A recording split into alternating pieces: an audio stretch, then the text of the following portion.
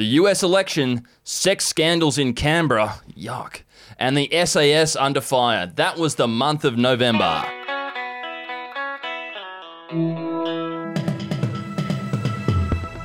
Big month, wasn't it? Welcome to the Batuta Advocates Daily News Bulletin. We are almost done rolling through the year of 2020 as 2021 slowly meanders its way into existence. My name's Wendell Hussey, and alongside me is Editor-at-Large Errol Parker. Yes, hello. It always does seem to be a busy month, doesn't it, November? Bloody Scorpio season. It is usually all happening, and obviously the month of November always starts with a heated discussion about the Melbourne Cup, which certainly didn't seem to stop the nation this time around, but we're going to get the ball rolling with one of the more significant events that did come out of this year, the US election. And the story that summed up how it went was president who was initially elected with less votes than opponent claims the system is rigged.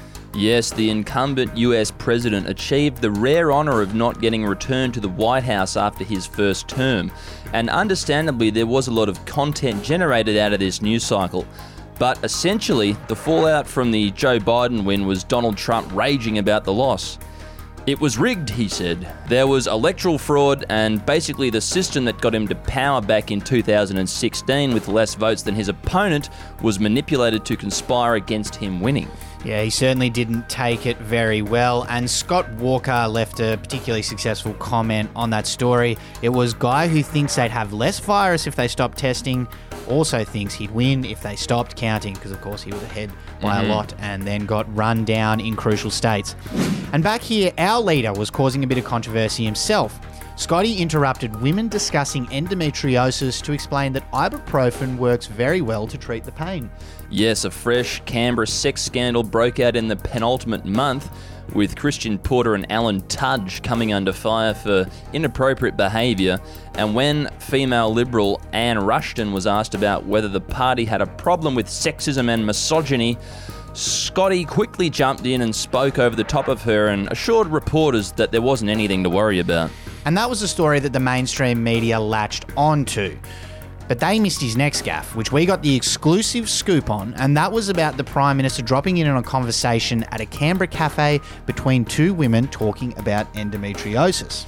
And he decided to weigh in and give them this advice, which was, in my experience, endometriosis can be effectively controlled with ibuprofen and perhaps a warm wheat bag if you're not made of sterner stuff. He sounded just like an old male doctor there, didn't he? Yep. A little while after that, there was some rare excitement in South Australia as Melbourne slammed the reverse card down on the table and sent the spicy cough to Adelaide. And weren't they feeling smug in Melbourne? Which I guess is fair enough after all they went through down there. Anyway, after months of sitting on their high horse firing shots at their neighbours, the people of South Australia had to deal with the boomer remover visiting the city of churches. After a very knee-jerk lockdown, they did get on top of it, so good for them. Yeah, indeed, Errol. Some entertainment news to wrap up the month, and Merrick Watts was eliminated from SAS Australia after refusing to execute an Afghan farmer.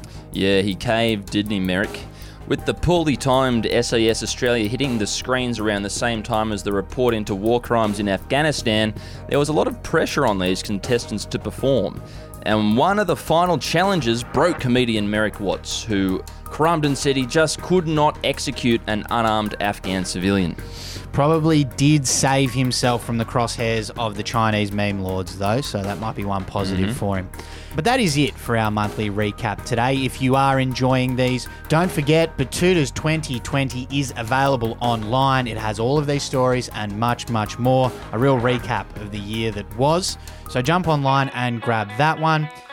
But that is all for the bulletin today. Thanks for your company, and we'll be back with you again tomorrow for December, the final instalment of our recap stories. Zhai Zhan. Yes, talk to you later, Wendell, my gaijin.